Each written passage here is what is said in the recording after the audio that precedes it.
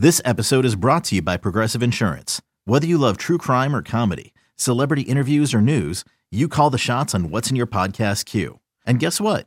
Now you can call them on your auto insurance too with the Name Your Price tool from Progressive. It works just the way it sounds. You tell Progressive how much you want to pay for car insurance, and they'll show you coverage options that fit your budget. Get your quote today at Progressive.com to join the over 28 million drivers who trust Progressive. Progressive Casualty Insurance Company and Affiliates. Price and coverage match limited by state law.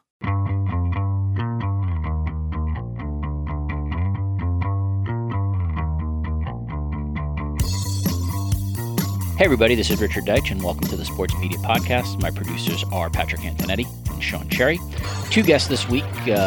First up, a regular on this podcast, John Ourand from the Sports Business Daily and Sports Business Journal. And we have a discussion on NFL viewership as we head to the almost the one-third part of the season, what we can extrapolate from the numbers, why the league is absolutely overjoyed at this point, even though the numbers are down.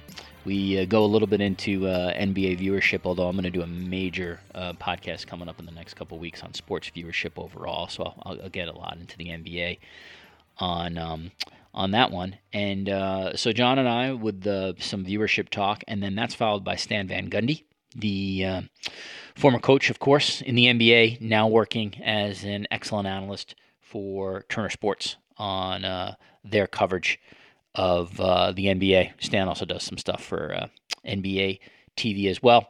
And we get into Stan's experience in the bubble, what that was like, spending time with his brother. Jeff Van Gundy, of course, is the lead analyst on ABC's coverage and just finished up the NBA Finals.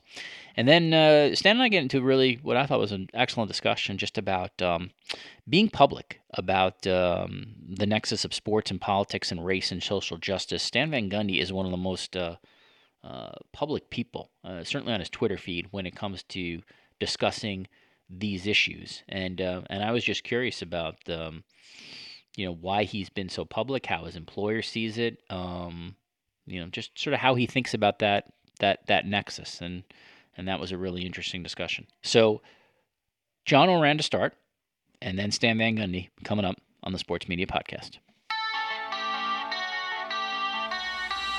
All right, as I said at the top, John Ourand is a sports media reporter for the Sports Business Daily and Journal, and he is kind enough to join me again. He's a regular on this. We're going to keep him pretty short today. No need to go so long with Ourand. I'm sure he will be back over the next couple of weeks. So, we'll try to give you like 20 minutes or so of sports media talk. And we will not be dropping public relations names on this one, John. We're not going so deep into inside baseball. No more PR name drops. I'm tired of getting the emails from those, Richard. No more. This is will be very, very broad here. All right. So let's start with the NFL, John. People loved talking about NFL viewership. I apologize for laughing, but I've told this to John privately. Never in my lifetime did I think sports viewership numbers would become politicized. But they have.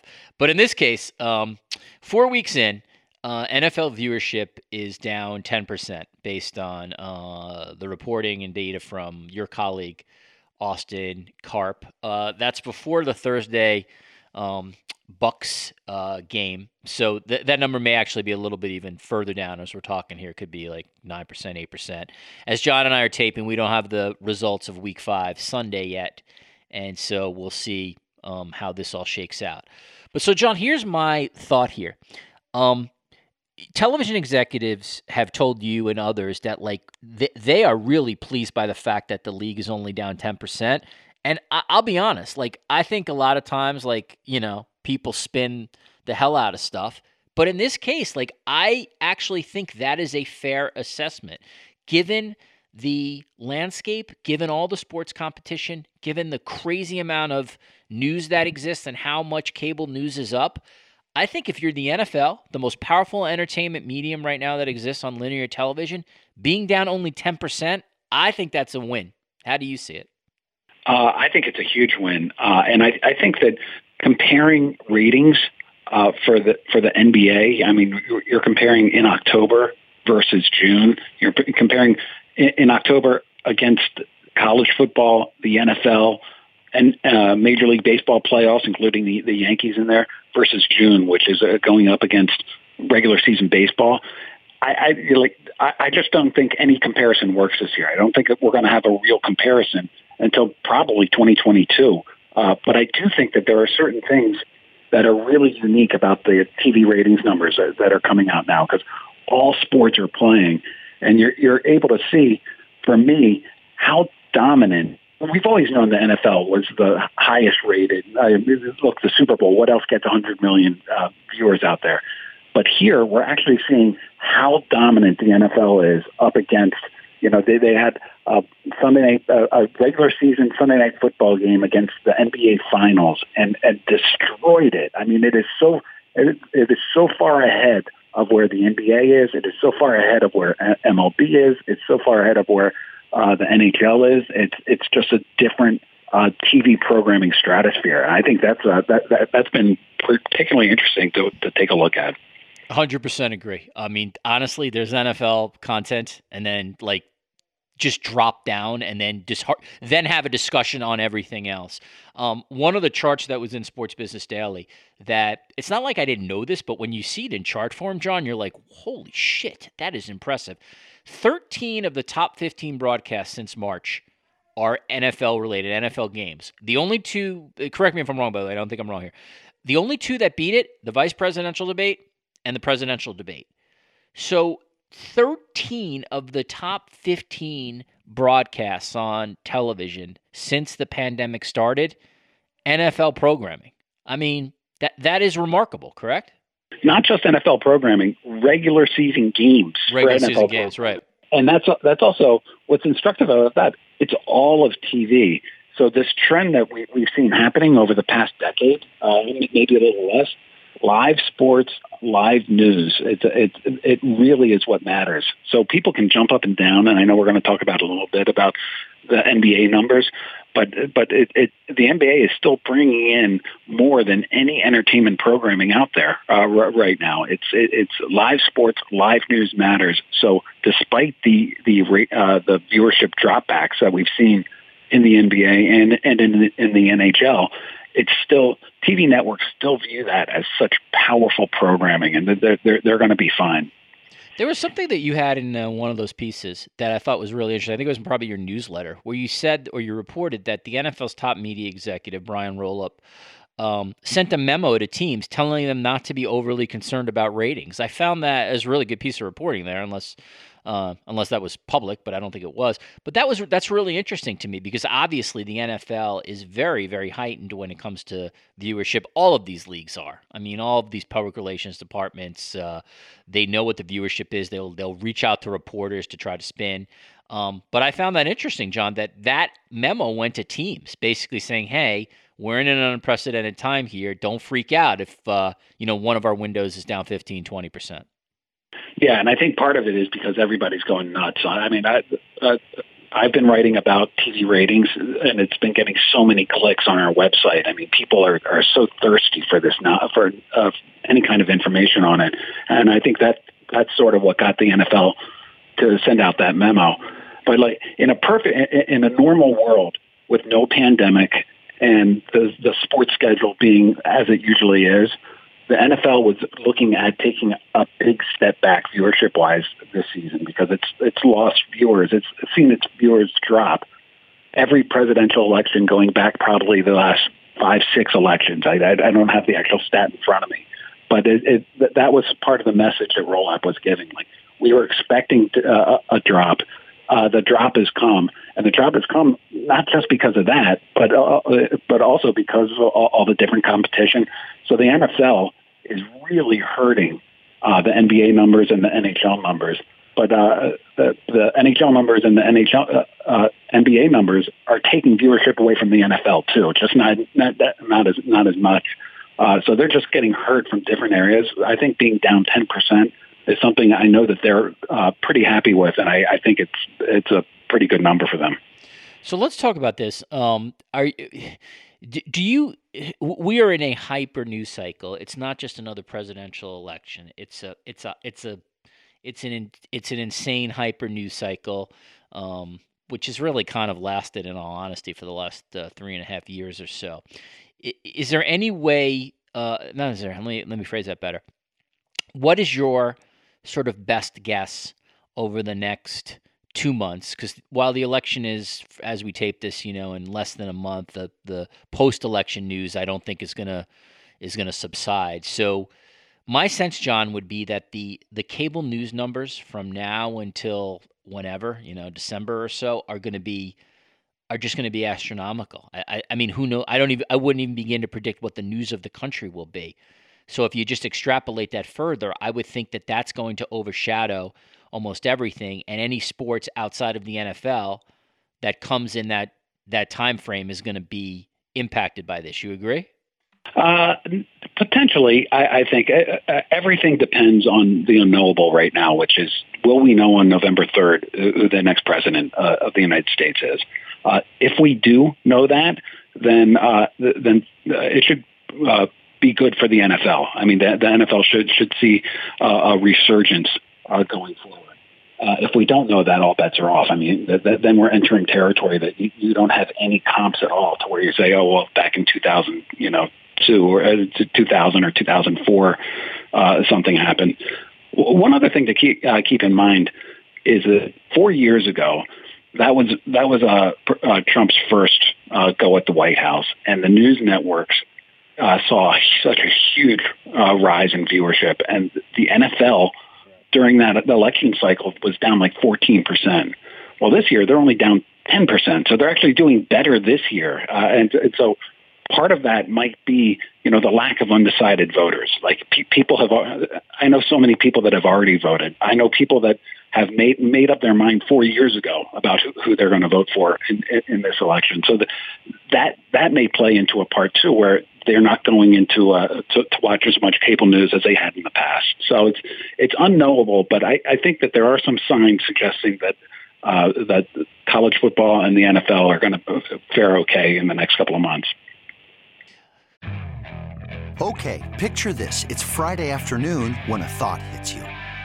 I can spend another weekend doing the same old whatever, or I can hop into my all-new Hyundai Santa Fe and hit the road. With available H-Track all-wheel drive and 3-row seating, my whole family can head deep into the wild. Conquer the weekend in the all-new Hyundai Santa Fe. Visit HyundaiUSA.com or call 562-314-4603 for more details. Hyundai, there's joy in every journey. I want to do very quickly NBA viewership. We don't have the numbers for the final game, the clinching Game 6, but it happened on a Sunday night. It went against Seattle, Minnesota in the NFL, which I assume will win the night, and it also went against Game 1 of the Rays versus the Astros. I would assume that game, compared to another league championship series, is going to tank, but we'll see when that viewership comes out. The larger point is, John, that the NBA Finals will be down significantly in terms of viewership. Whether that number is 40% or 50%, it's going to be down for the series. You can't spin it. Those are not good ratings. LeBron James is in the finals. Even if we're in a pandemic, even if we're in uncharted waters, those were not expected numbers. Those were not good numbers. Here's the most here's the sort of most important thing. And in a couple weeks, I'm going to do a really long sports viewership podcast with some experts, and we'll really analyze this. No offense, John, you're not part of that. And so my thought and I think both, this is where me and you do not always agree on viewership, but I am positive me and you agree on this. It is never one factor. It is always multiple factors. It's television factors. It's competition factors. Do I think there are some people who are turned off by the politics and social justice? Of course. Do I think it's a statistically large swath? No, I do not. Others do. So do you have at least some top line thoughts, John, as to NBA viewership in the bubble and the numbers that we ultimately saw out of it? And if I had to take a guess, maybe that Sunday night game finishes with like 9 million viewers or something like that, where obviously in in other clinching games, we've seen like 18 million, 17 million, 19 million. Yeah, so I'm going to try to do a little bit of spin on this because it is just so hard. The NBA playoffs and the NBA finals are not held in October. There's a different. There's a way that most sports viewers, especially casual sports viewers, attack the sports calendar. And right now, as it's getting cooler out, you have college football, you have Major League Baseball playoffs, and you have the NFL. And if anything, you have a couple of regular season basketball games. So I just think that there are there's so much competition right now. There's competition from news, as we've said, from the NFL, that it is so hard to take a look at the NBA numbers and really decide how or why anything matters right now. I think it's going to take next year is going to be an abbreviated season, almost certainly. It's going to take another year until we get an actual comp. That said, the numbers going into the bubble, the numbers going into the pandemic for the NBA were miserable this year. They were down. Everything was down really significantly, and there are a lot of reasons for that. I mean, one is the Lakers are a primo team, but they're a West Coast based team. So having sort of the Heat have proved to be a fun team. The Celtics are a fun team, but they didn't show that in the regular season. It took a while for people to get to know them. Having your best teams out west does not translate to great ratings for various leagues. There needs to be a little bit more parity, as there has been in the past. And having LeBron in Miami or having LeBron in Cleveland, just giving you that East Coast window of a guaranteed ratings getter is so important. Having cord cutting is with cable hurts the NBA completely. I mean, the NBA has a really good demos, young, male, and those are the ones that are cutting the cord. Those are the ones that are not watching full games and they're watching elsewhere. I can do this. We can come up with a list of 10 reasons for why the ratings were down. But it is something that's very concerning to the NBA. It's something that they're going to be taking a look at. But the numbers coming out of the bubble, nobody knew what to expect them to be. They're probably lower than I would have predicted. But yeah, I don't think they really matter. It's interesting. Like, again, I think I didn't expect you to do the NBA spin. So now after you've thrown me off here, everything you said, like, to me is correct. And again, I don't want to go so deep into this because I'm really going to do like an hour plus podcast on sports viewership. But they have a viewership problem at the moment, and they can't ignore that. And some of the things that cause the viewership problem, I think, are a little bit self-inflicted, including their absolutely fucking shitty response to China that started. That said, if you're going to be honest and if you're going to do good faith, I do agree with John. This is such an outlier year. You can't do specific apples-to-apples comparisons on everything, and there are real things that are on-court things that I think if they change, I think can be a jump. I'll tell you one thing, John, that I've always said this. I talked to Austin Carpin and Anthony Krupi about this, and I know you'll appreciate it because you're someone who loves to look at sort of local ratings to get a better sense of what's going on nationally. The NBA is absolutely fucking killed by the fact that the Knicks and the Bulls have sucked for a long time. They get nothing out of New York and Chicago, both in terms of those local teams being prominent on national broadcast as well as those local markets just being into basketball. So I've always thought that if one of those two teams could just get hot and be a real factor, I think it game changes the national ratings. And so, again, I don't know this to be the case, but this will be the last one I ask you on, and then we'll move to our last topic. Do you think if Brooklyn somehow becomes like a really, really great team and like sort of a really interesting team with Kevin Durant and Kyrie Irving, could they be like the East Coast flagship that the league really, really needs, especially in these early windows at like 7:30, 8 o'clock to get a good rating? Or is Brooklyn always going to be thought of as sort of like a Like the way the Devils are thought of viewership-wise in hockey. Like, yeah, they're New York, but they're not, quote-unquote, the Knicks. Or a couple of things on that. One is you're so right about the lack of an NBA team. That's been in New York, and that is been a problem for the NBA for how long now, right? Forever. In fact, going back to the NFL, another reason that they should be so happy about this is the Jets and Giants ratings locally are doing miserably right now, and that's just bringing down the number one market. That's bringing down everything else. The NFL ratings in Los Angeles, the same thing, and that's the fact that they're only down 10%, given that on top of everything else, is pretty huge. As for the one thing about the NBA is that they do well locally. It's not like baseball that does great locally. Basketball still has a national following, and basketball still is a star-driven league, and people will tune in to see the Rockets play. They tune in to see Oklahoma City. I think they'll tune in to see the Clippers play this season. I think they'll tune in to see the Nets with Kyrie and Durant. I don't think that a Nets championship would galvanize ratings in New York the way a Knicks championship would. Yeah, great. For the next several years. I think that brands matter. I think the Lakers winning is so much bigger in LA than the Clippers winning. Even though the Clippers might get good ratings or the Nets might get good ratings, but they don't need the Knicks to get better, but it would really, really help. I'll tell you, I think that Miami team is terrific.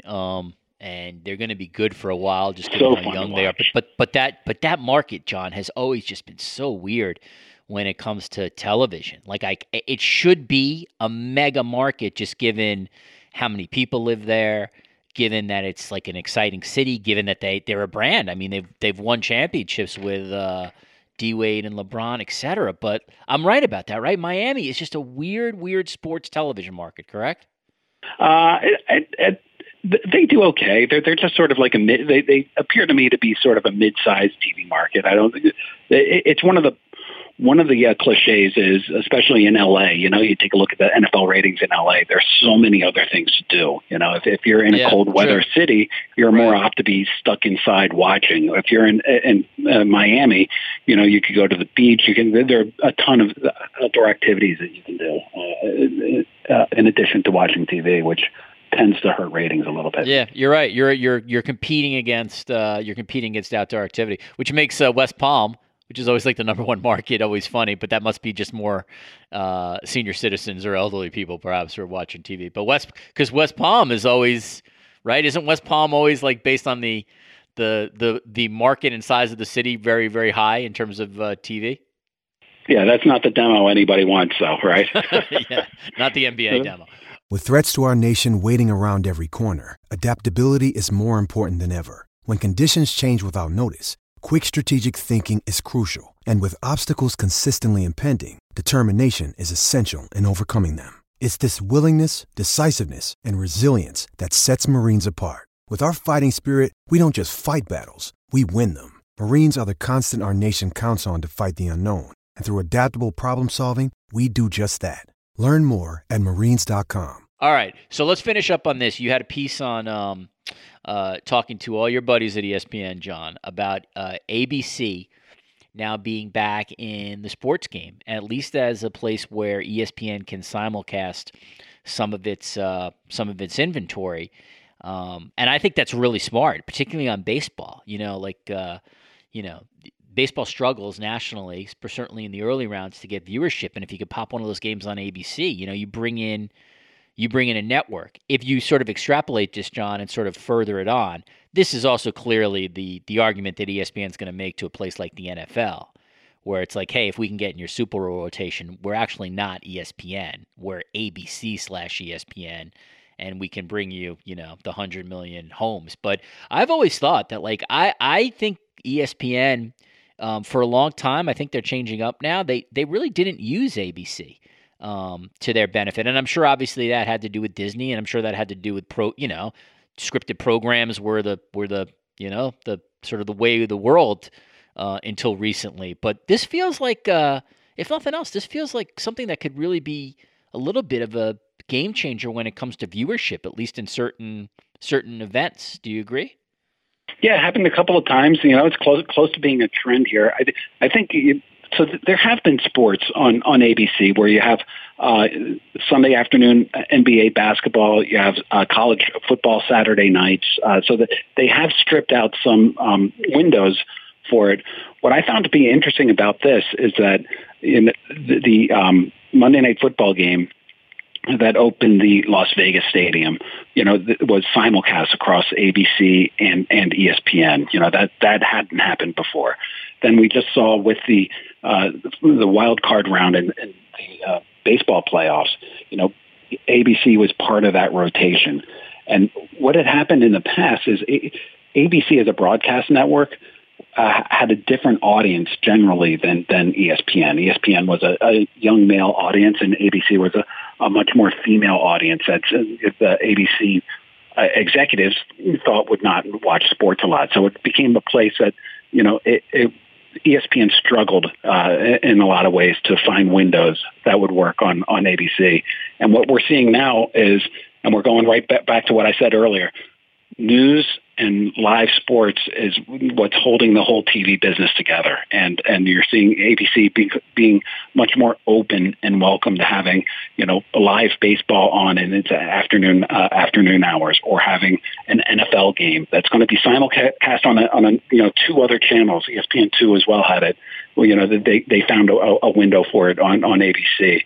And so this is just something to keep an eye on as ESPN goes out and negotiates new rights deals, as they try to send a message to the NFL that they want to get back in the Super Bowl rotation and they want to be able to keep Monday Night Football.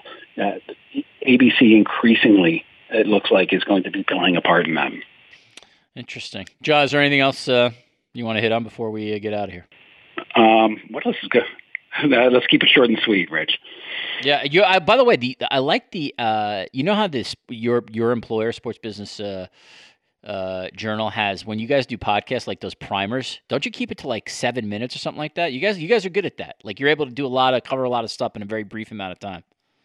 Yeah, we kind of feel like nobody wants to listen much more than 20 minutes. So that's a commitment. So we just kind of want to get in and get out.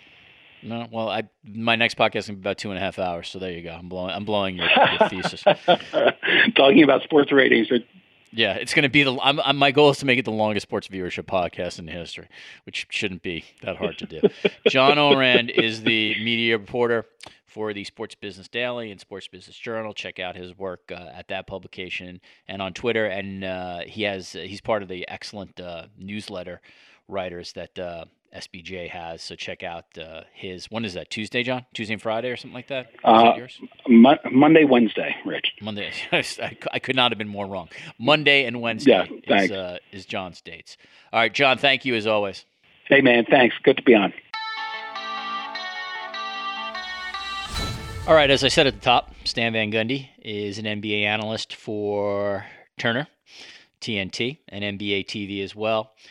Any basketball fan knows he's the former coach of the Pistons, the Magic, and the Heat. And I'm pleased to be joined by Stan Van Gundy on the Sports Media Podcast. Stan, first of all, thank you for being here, and congrats. You're officially out of the bubble, back into the universe. How does it feel? Oh, it felt great. The games were great. Broadcasting them was a lot of fun, but the bubble gets a little boring after a while. And it was, for me, what was hard is, I was 40 minutes from my house, but stuck down there. So it seemed like so close, but yet so far. So I'm glad to be home. I can imagine. I want to ask you a couple questions to start about broadcasting inside there. I've talked to both play-by-play people as well as reporters. Mike Breen, Malika Andrews of ESPN happened to be the previous guest on this podcast, and they all sort of have different experiences regarding the challenges of being inside the bubble and the challenges of reporting and the challenges of broadcasting. In your position, being an analyst, you're in an empty arena. You're separated most likely by some kind of plexiglass with your play-by-play partner. So these are very, unprecedented an unprecedented situation for an analyst. What was that specific experience like for you, calling games inside that arena? And what did you find to be the biggest challenge versus what you have normally been used to as a broadcaster? Well, I think the good thing for me, Richard, was, I hadn't done that many games before. I don't know. Ian and I had maybe done 10 games this year before maybe not even that many, before the lockdown. So I hadn't done a lot. And I think that made it easier because I didn't have a big adjustment. I didn't have a lot of experience.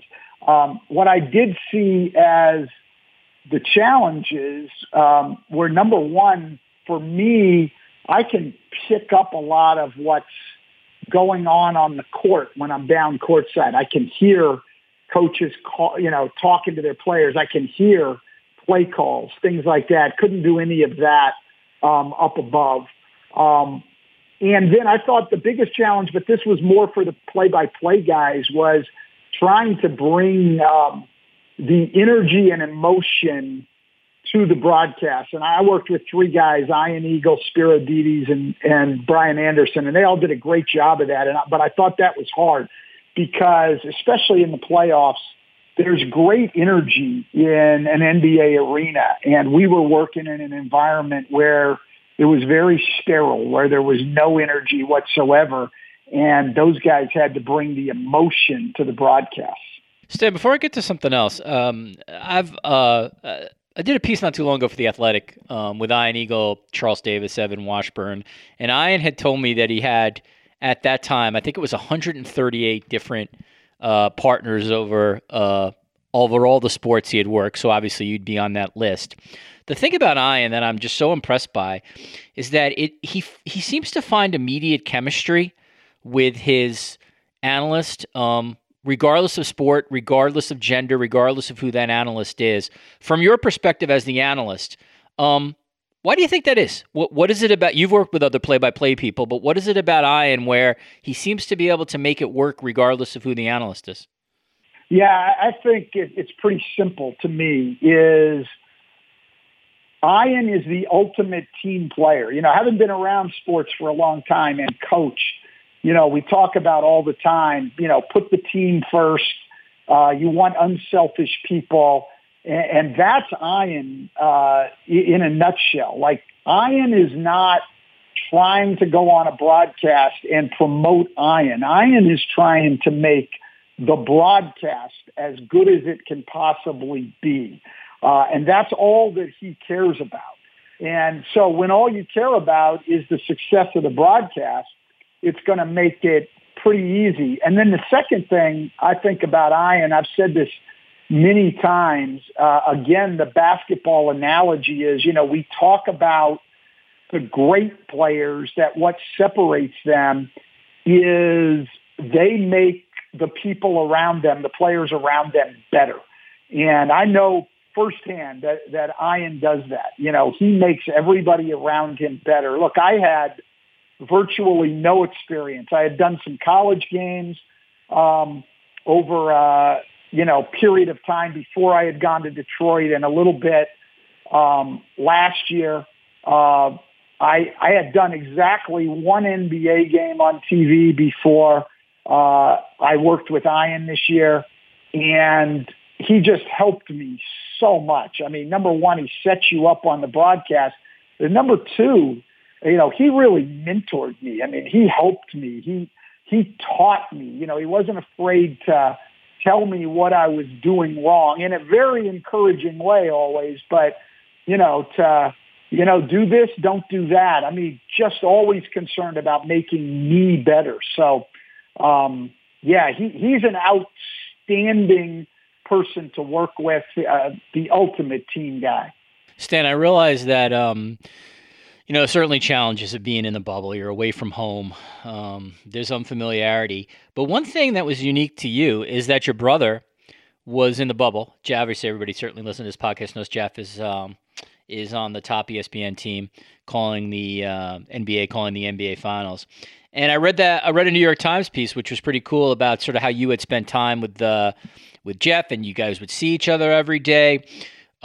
That's not an experience, given your age and Jeff's age, that might normally happen in the course of normal times. So I would sense for you that if there was at least one pretty positive thing about being in the bubble, it was a chance to spend as much time with Jeff on a day-to-day basis that you would, in normal times not be doing because you guys live in different cities?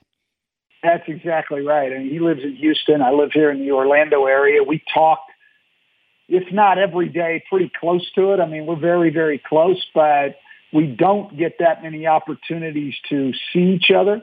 So the chance to just simply get up and walk for an hour and 15 minutes in the mornings when we were down there in the bubble was really a privilege, and certainly made the experience much better for me. As much as I missed being at home and missed my wife, at least I was able to see my brother, who I don't get as much chance to see. When you and Jeff are walking outside, is Jeff calling out if he sees any referees? Is he getting on their case if they're walking outside with Jeff? Would like to know does it continue off? Does it continue off air? Is what I'm asking you, Stan. Well, you know what? We're actually in a different bubble. So the players, the referees, and the sideline reporters, the people who come in contact with players and coaches, were in one bubble, and then those of us doing broadcasts, both the on-air people and the crews, were in an entirely different place. So we didn't actually run into any of the referees or anything, but that's a funny question and would have been good to see, Richard, if we actually did. Yeah. You are one of the rare media people, Stan, broadcast media people, who has worked for both ESPN and Turner. For people who don't know, Stan was at ESPN for a year. He was doing mostly studio work, then joined Turner last year, where he got just a schedule of games and was able to call prominent NBA games. Stan has talked about sort of why he made that move, and I think I'm paraphrasing correctly that the Turner offer in terms of scheduling and stuff was better. I am curious though, Stan, because you are in this position. What are the similarities between working at ESPN and Turner, and then perhaps more interestingly, what are the differences between working at ESPN and Turner? Wow, I think that would be probably a pretty individual thing. I can just say from my experience, and it's probably as much as anything from, being very low on the totem pole at ESPN when I was there, and they didn't really have a defined role for me. I thought this year has been a far more personal interest taken in me and my development in broadcasting at Turner than there was at ESPN. Getting a lot of feedback that has helped make me better. They're interested in, trying to find a schedule that fits. The personal attention has been more, and I'll tell you, a huge difference for me.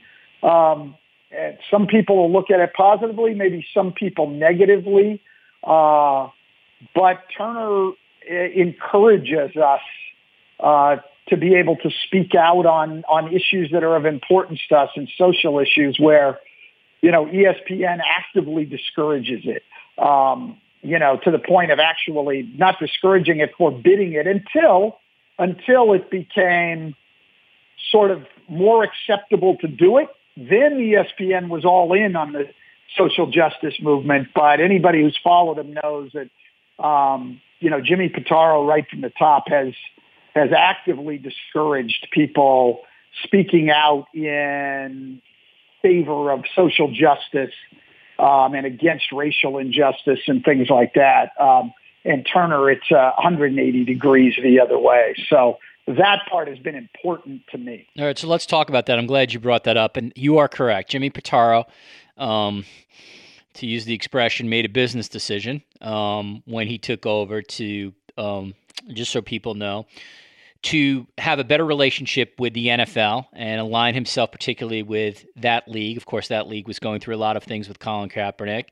And Pitaro made it very clear that he did not want his on-air talent to be discussing any kind of nexus of politics and sports, politics and social justice, and really made it clear that that was not acceptable, especially online. Certainly, I'm sure there are a lot of people out there who would say that was a smart business decision. There are others who would say, why do you hire commentators to be honest with their thoughts and then not let them do that? But as Stan said, he is absolutely correct. That entire thing has changed 180 as of the last couple of months because the ESPN, I would argue, was forced to cover this and forced to change their POV because the world around them changed. It's a little bit of a filibuster, but that sort of brings me into where I want to go here with Stan. Stan, I think anybody who works in good faith would have to acknowledge that the nexus of sports and politics and the nexus of sports and race has always existed.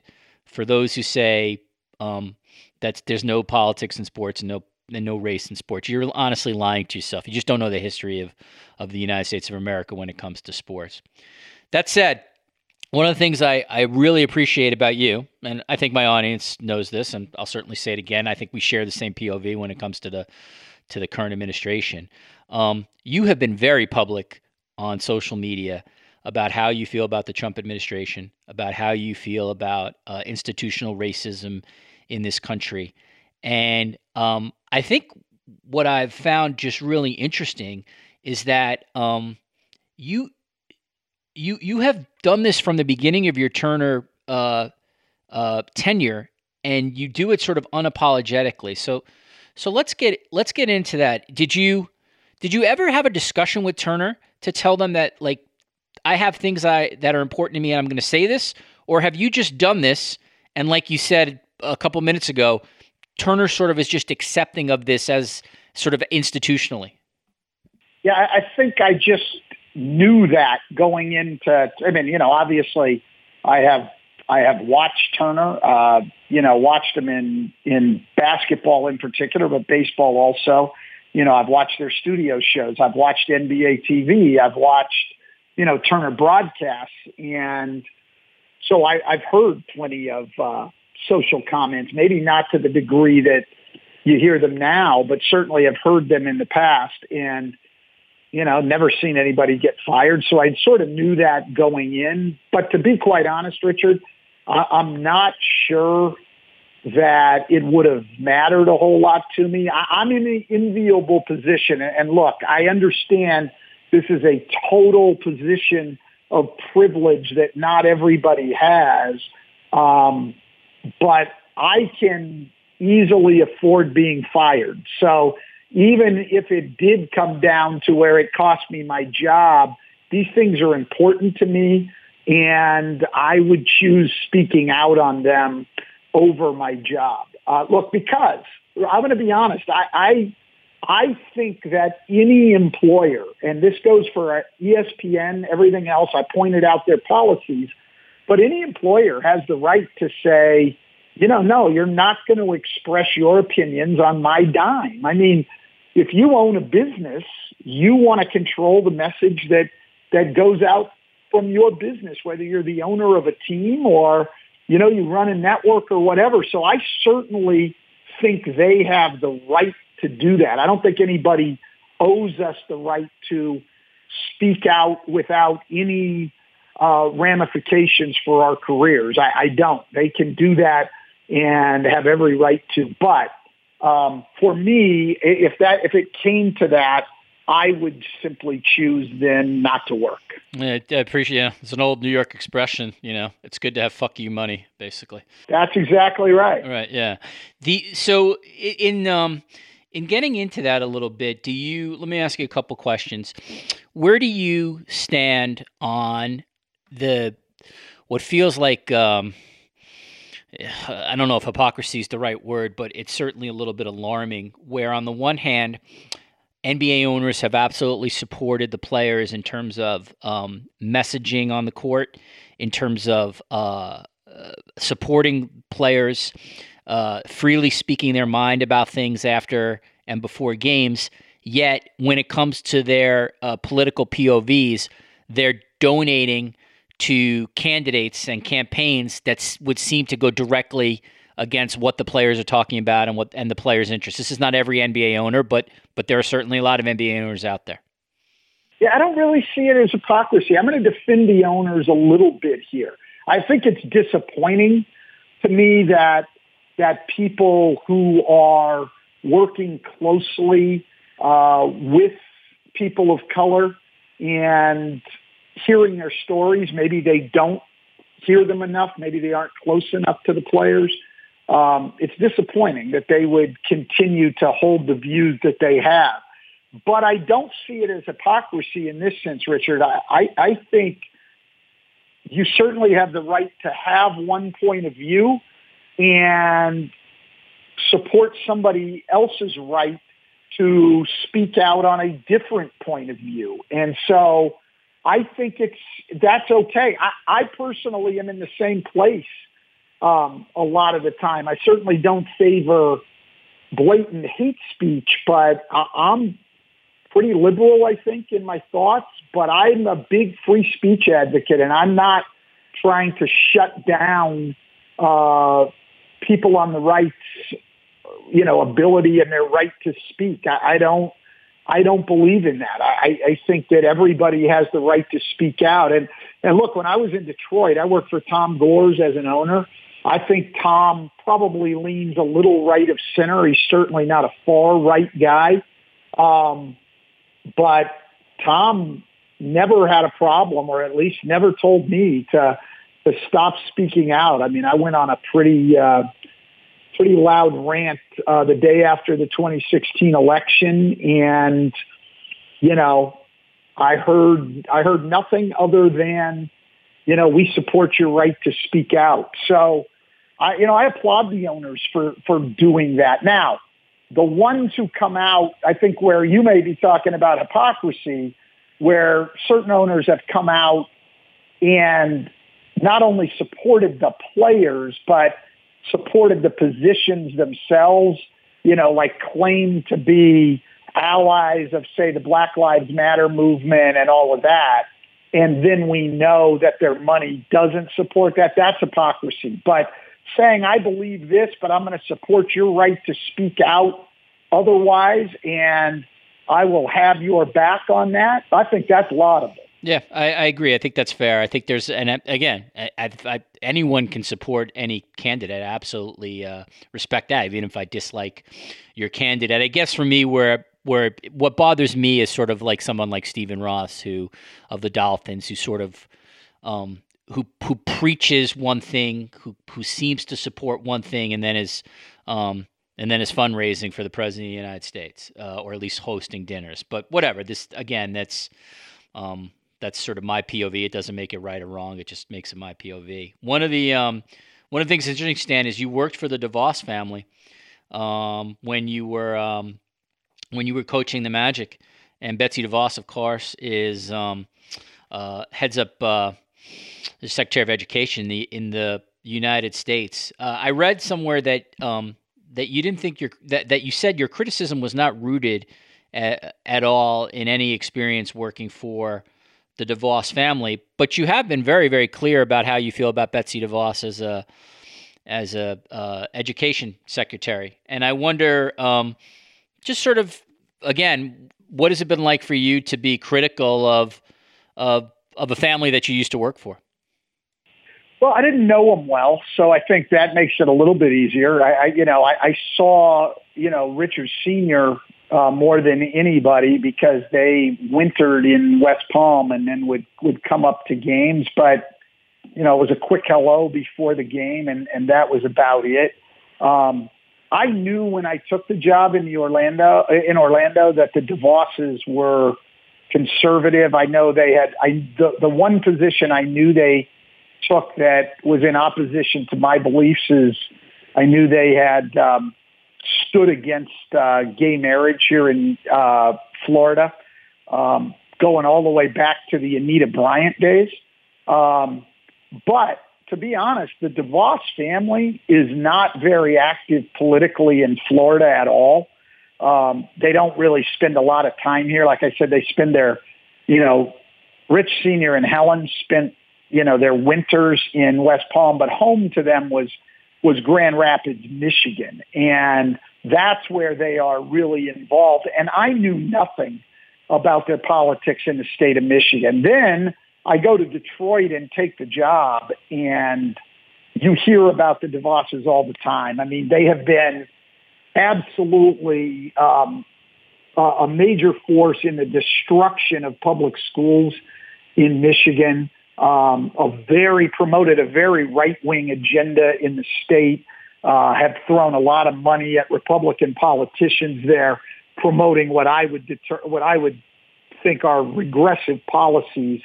And quite honestly, my wife and I would say to each other all the time, like, it's embarrassing that we worked for these people, and mainly in what they've done to public education. And then to have Betsy DeVos, who I've never met. I know her husband. I know Dick, but I've never met her. But to have her as Secretary of Education, as someone who has really sought to privatize all education. I mean, absolutely against public education of any kind anywhere in this country, is abhorrent to me. I'm Mark Chapman. Welcome to the Planet Premier League podcast. Each week, Cesc Fabregas, Nader Manua and myself talk all things Premier League. As a player, you don't have time to talk. No. You don't have time to make a plan. You just need to deal with wave after wave after wave. We watched Coach Carter and he said, afterwards, the game's just about doing this for your teammates. And I remember looking around halfway through the film and half the squad was asleep. Planet Premier League. Listen wherever you get your podcasts. A couple more, Stan, before I let you go here. The what we have seen so far in the pandemic, sort of say outside the NFL, which is always going to be its sort of own universe and outlier, is sports viewership numbers, generally speaking, have been down. When it, you take something like the NHL, 60% down, massively down. Golf tournament, U.S. Open down. If you want to have an honest conversation, as I try to do on this podcast with sports viewership experts, it's never one factor. It's multiple factors. It's the time of the year with a calendar shift for sports fans. It's sports competition going up against other competition. It's the incredible, hyper news cycle where we see all the cable news networks' numbers skyrocketing. And there probably also is something where there's potential for people to have gotten a little bit of sports fatigue because there's so much sports going on now, as well as the fact that you now have a lot of people in homes because of COVID and the television gets shared. So there's no sort of spinning this anywhere other than the viewership numbers for conference finals and NBA finals, Stan, are way down. And the NBA finals, we're taping this before the conclusion of it, but unless it goes to Game 7 and unless something maybe say dramatically changes, the likelihood is it's going to be the lowest viewed NBA finals in 30 plus years for sure. So two-part question for you, Stan. One, what are your sort of overall thoughts on where you see the current popularity of the NBA? And two, do you have any thoughts as to why you think viewership is down specifically in 2020 for the league?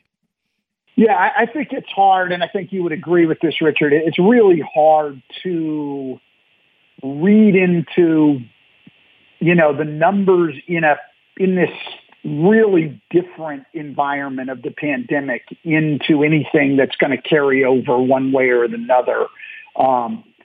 If and when things get back to normal. Like you said, there are so many factors. I also think, with basketball and hockey, you're playing when nobody is thinking. I mean, this isn't the time of year. Like your sports clock is off. We're playing basketball when, we would be in training camp right now, for God's sake. So that part of it is weird. I also think what people haven't totally understood is the connection between people in the arena and people watching on TV. the excitement of people going to games, number one, creates more energy and vitality in a broadcast, and that does carry over. Number two, if it's a normal year, I'm living in Orlando, and even if I didn't go to the games, my neighbors went to the games, people are talking about it. It raises my interest in turning on Orlando Magic games, and which also then raises my interest in turning on games in general. I think people have underestimated the effect of fans not being at the games on the popularity of broadcasts. I think there's a big connection there. I think specifically to the NBA, I don't think the popularity is down. I think whenever they're back to having fans, it will happen. And I think probably viewership in the conference finals and the finals being down is probably also attributable to the fact that I haven't been broadcasting those games. Well, I mean, I didn't want to mention the obvious reason. Yeah, I mean, I was hoping I wouldn't have to say it, that you would say it, but hey, I mean, it's probably a minor factor, but let's not negate it totally. Yeah, no, I think that's fair, Stan. And I hope, by the way, that your listeners understand I'm kidding when I say that. Of course. Some of your listeners may not know me, but I am definitely kidding when I say that. Forgetting about those who are going to politicize this for the sake of their own audience and for the sake of for the sake of that, it's sort of a very easy culture war play. So let's just on both sides. Let's forget about that. In your opinion, understanding where your political POV lies, do you think that the mixture of politics and race and messaging for the NBA, which far and away I think has been a leader in this stuff, do you think any of that has turned off any fans, any viewers? I have my own thoughts on this, but I'll be curious what you have to say. I'd be surprised if it's turned anybody off from watching in any significant way. Now, that's not to say that there's maybe a lot of fans who don't like it. But I remember, as you do, and the numbers better than I do, when this sort of thing sort of got started with Colin Kaepernick taking a knee and, you'd read all this stuff and hear all this stuff. I'm never watching the NFL again as their viewership and attendance and everything went up. And so people will continue to complain and may not like it.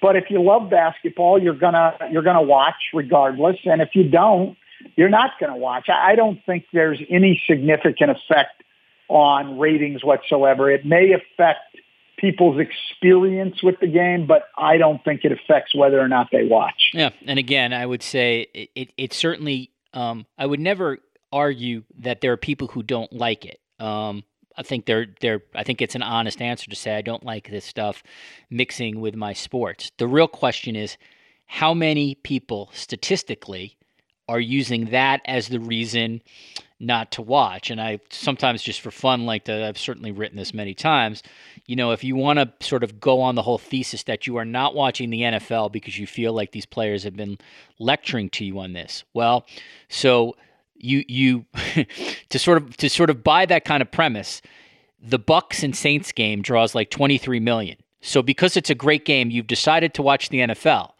But then the Thursday Night Football team between the Browns and Jets, you're telling me that you didn't watch because you're upset about the NFL's politicization. Yeah, right. So, it's a nonsense take. You if you truly are a true believer in this, you're not watching the league. You're not cherry picking games and then deciding later on, well, I don't like the messaging here, so I'm not going to watch a crappy game. So generally speaking, I'm with you. I think there are 20 factors and 10 factors. That certainly could be a factor. I just do not believe it is a statistically dominant factor. The last one I want to ask you is this. This was something that, it's in the wave of tweets that we get on a daily basis. It's very rare that a tweet sort of stops me, and I think to myself, "Wow, that's a pretty ballsy tweet from a broadcaster or from a media person to say."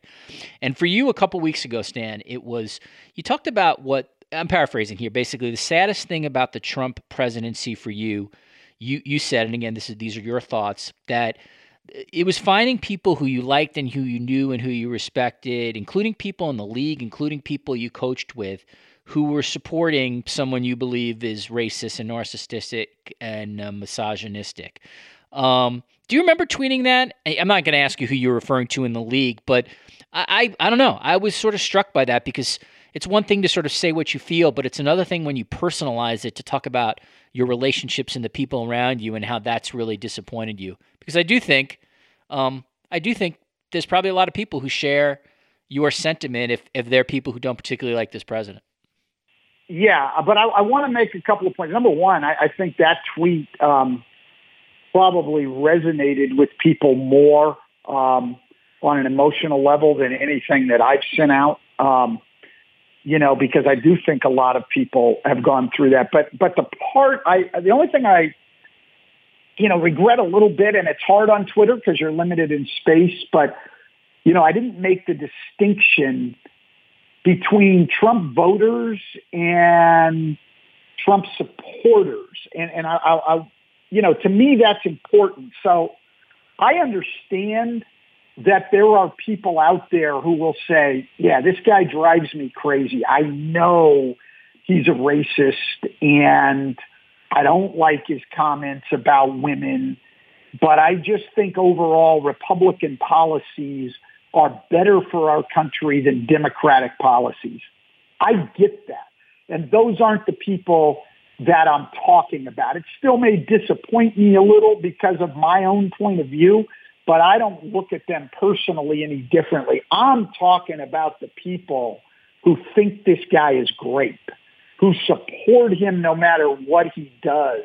And so he can say in a debate about the Proud Boys, stand back and stand by, and they think that's great. That he can tell people, don't worry about the coronavirus, and people think that's great. Those are the people that I know that support him. I mean, really support him. Those are the people I'm talking about. And it disappoints me because those people are saying to me, I share Donald Trump's values. That's different from me than just making a choice in terms of voting, a lot different. Because certainly over my lifetime, Richard, and I'm sure most people can say the same, I will vote for people that I don't share a lot of their values, but I think that overall they're just a better person to vote for in that race. And I think there's a huge difference. That's who I meant to be talking about. I didn't make that clear in that tweet, and I regret that a little bit. I appreciate you spelling it out. And again, I'm someone who's voted. I've voted GOP in my life. I voted Democratic in my life. And so I do. I appreciate you sort of saying that because at least for me, I'm only speaking for me. A lot of what I feel is very specific to a singular person and a singular administration, and so I can relate to the sort of the sentiment of what that tweet was because I certainly have some friends and family members who I'm just stunned that they support something that, at least in my experience with them personally, is not something I thought they supported. And, we'll see, Stan, how many people I lose on this podcast. Well, no, Richard, for me, it's been personalized, with my dad. My dad's 85 years old, right. And very, very conservative in his politics. And he'll openly acknowledge disgust at the things that Donald Trump voices, on racial issues. My dad voted for Amendment 4 in Florida to restore the right to vote to people who have finished their sentences. I mean, my dad has solid values in terms of racial justice and equal rights and things like that. But my dad at the same time can never bring himself to vote Democratic, or very, very rarely. So he'll either have to vote for whoever the Republican candidate is, or in the case of Donald Trump, he'll have to vote third party, which doesn't make sense to me. But that's different. I mean, I know that my father does not, share the values of racism and xenophobia and those things. He's making a political decision based on other issues that he thinks are important. As much as I can argue with that, I can't personalize that, and doesn't change my feelings at all for my father. But it's, like I say, it's the people who support all the stuff he says. He's right. That stuff, no, I don't have sympathy for that. I still support your freedom to express it, but yeah, it changes my views of you as a person, and I probably don't want to spend time dealing with you, quite honestly, if those are the values that you hold dear. Stan Van Gundy is a NBA analyst for Turner Sports and an NBA TV. He's always interesting to listen to when he's on a broadcast. And as I've said, I think in print and certainly on this podcast, I appreciate him. I just appreciate him being as forthright and honest as in his feelings on how he feels about the state of the country. Obviously, we share a POV on a lot of that stuff, so I don't want to bullshit you who are listening. At the same time, it is something I respect because it's not something you see a lot of broadcasters do. Stan, I wish you nothing but continued success in broadcasting. Thanks for giving me a little bit of time today, and welcome back home. Thanks, Richard. I appreciate it. All right, back in the studio to wrap up. My thanks to John Ourand and Stan Van Gundy for their insights and for their conversation. If you like these kind of discussions, if you like this kind of content, head to the Sports Media with Richard Deitsch archives. Leave us a 5-star review and a nice note if you could on those reviews. That's how the podcast continues. The archives, at least the latest ones, have ESPN's Malika Andrews on reporting 4 months inside the NBA bubble. Prior to that, writing critically on Kobe Bryant with Jeff Pearlman, the author of Three Ring Circus, and Donovan Bennett on the differences between U.S. and Canada sports media. Jim Trotter and Steve Weish of NFL Media were recent guests on this podcast, along with Kavitha Davidson and Jessica Luther. Broadcaster Renee Paquette, better known as Renee Young in the WWE. You can check her episode out there. For that, Tanya Ganguly of the LA Times, ESPN's Holly Rowe, ESPN's Stefano Fasaro on being parts of their bubble. James Andrew Miller was a guest, and just J.A. Donde. Just you can go through the archives and hopefully find something that you like. My producers again are Patrick Antonetti and Sean Cherry. Thanks to everybody at Cadence 13, from Chris Corcoran to Spencer Brown to John McDermott. This is Richard Deitsch. We'll see you again on the Sports Media Podcast.